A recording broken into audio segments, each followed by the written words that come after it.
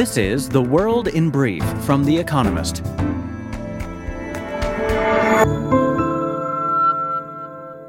Our top stories. At the end of a meeting of Ukraine's Western and NATO allies at the Ramstein Air Base in Germany, no decision was reached on sending Leopard 2 main battle tanks to Ukraine, despite pleas from President Volodymyr Zelensky to do so. Nonetheless, several countries pledged to send more military aid.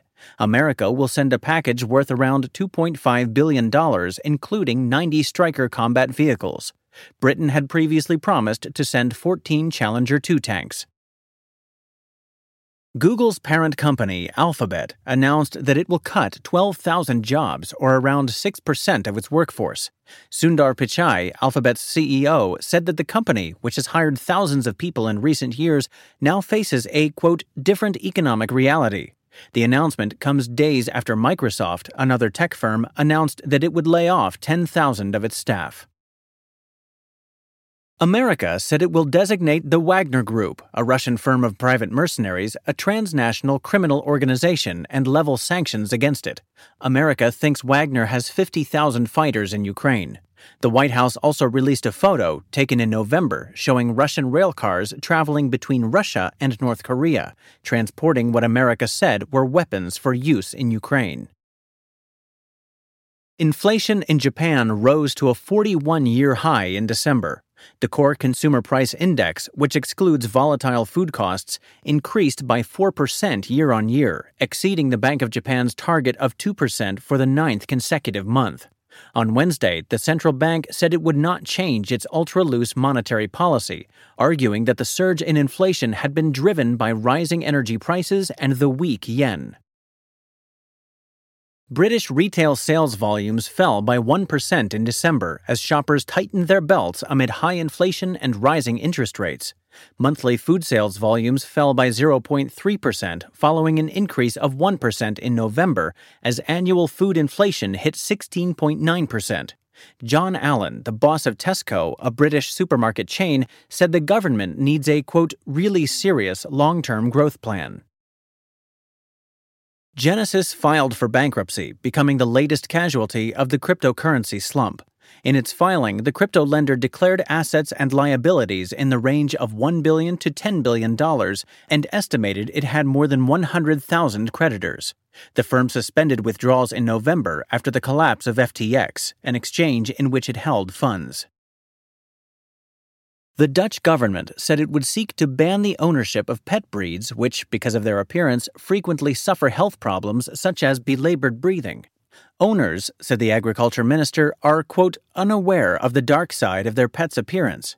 In 2019, the Netherlands outlawed breeding dogs with muzzles less than one-third the length of their skull, including flat-faced Pekingese and French bulldogs. And word of the week. Chunyu, meaning pure desire in Mandarin. The makeup style from China, which involves trying to look alluring and innocent all at once, is now trending in Japan.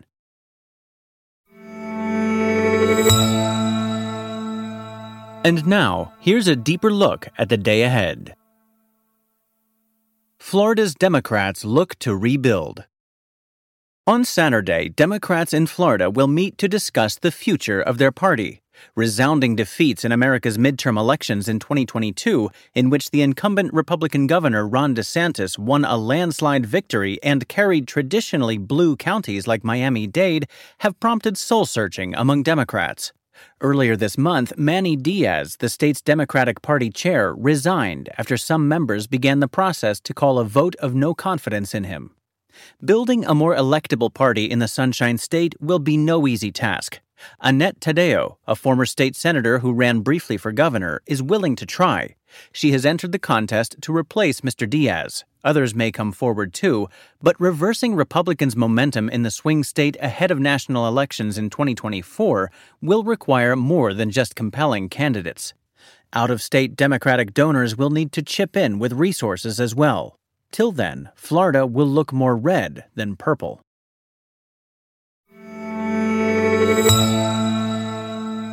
Protests persist in Peru. On Thursday, Peru's president, Dina Boluarte, declared from the presidential palace in Lima that protests against her government were under control. The chaos unfolding a few blocks away and elsewhere in the country, however, suggested otherwise. 30 people were injured, 1 died in the southern city of Arequipa. A historic building in Lima went up in flames. More than 50 people have died in such clashes since Ms. Boluarte took office on December 7th after her left-wing predecessor, Pedro Castillo, was arrested for trying to stage a coup. Indigenous and rural people, his constituency, are particularly angry. They want new general elections and Ms. Boluarte's resignation. For now, however, she is unlikely to step down, having formed an alliance with the centrist and right-wing parties that control Congress. Dismissing her critics as, quote, violent and radical factions of the population, she has called for elections to be held in April 2024, 2 years ahead of schedule. That has failed to appease the protesters.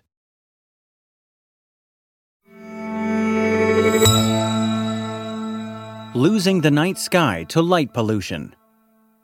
There are few sights as awesome and humbling as the pristine night sky. The nebulous band of the Milky Way has long captivated mankind.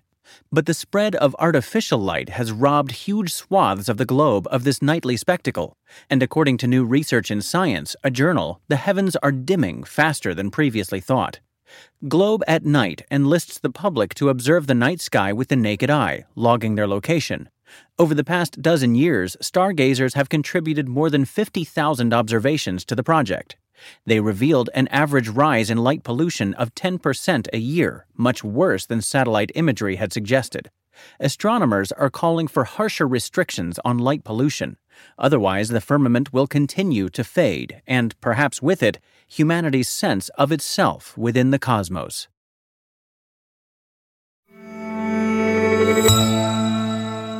Divining indie cinema's future at Sundance. Sundance, the celebrated Utah showcase for independent movies, which runs through the weekend, has returned in person for the first time since 2020. At the virtual edition in 2021, Apple bought the rights to Coda, a film directed by Sean Heder for $25 million, a festival record. It became the first Sundance selection to win the Academy Award for Best Picture. But most Sundance movies are destined for the specialty film market, which is still sorting out its business model as audiences choose streaming over cinemas. Sundance earns its cultural cachet by eschewing big franchises and cultivating fresh filmmakers. Most of the debut fiction features this year are directed by women. One buzzy title, Drift, stars Cynthia Erivo as a Liberian exile. The documentary slate includes A Still Small Voice, a sensitive portrait of a palliative care worker. But after the prestigious premieres, these films will face a question familiar to moviegoers. What next?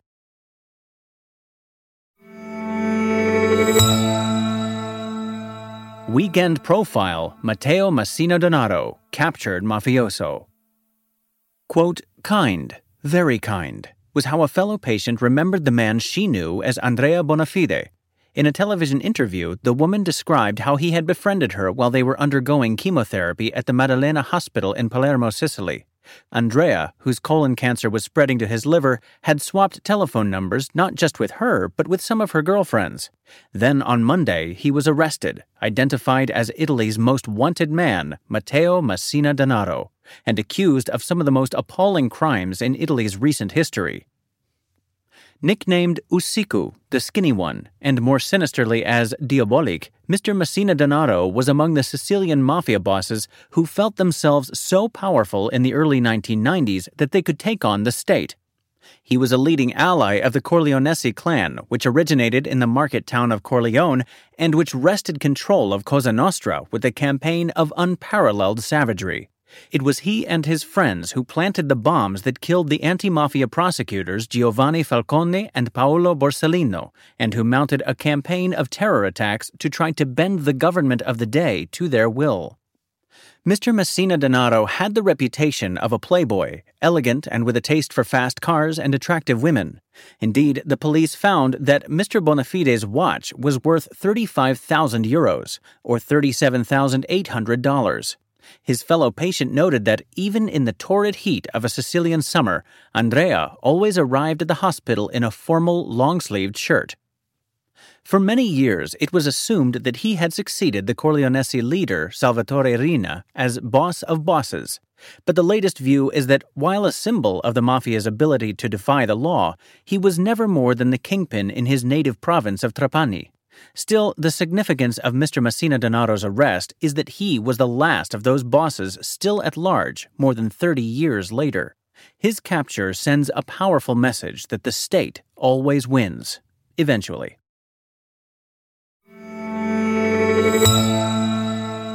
The winners of this week's quiz. Thank you to everyone who took part in this week's quiz. The winners, chosen at random, were Corian Kershey, Ontario, Canada; Richard H. Moore, Pawleys Island, South Carolina; Dave Moore, Fripp Island, South Carolina. They all gave the correct answers of Wild Cherry, Rowan Atkinson, Hazel, John Birch Society, and Aspen. The theme is trees: cherry, rowan, hazel, birch, and aspen. And visit the Espresso app for our new weekend crossword, designed for experienced cruciverbalists and newcomers alike.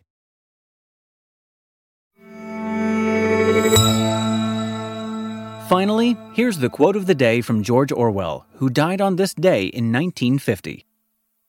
We know that no one ever seizes power with the intention of relinquishing it.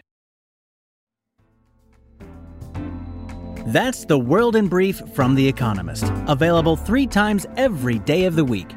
You can also hear interviews and analysis from our journalists, including our current affairs podcast, The Intelligence, on your podcast app. And subscribers to The Economist have access to each week's full edition in audio. Just download The Economist app to start listening.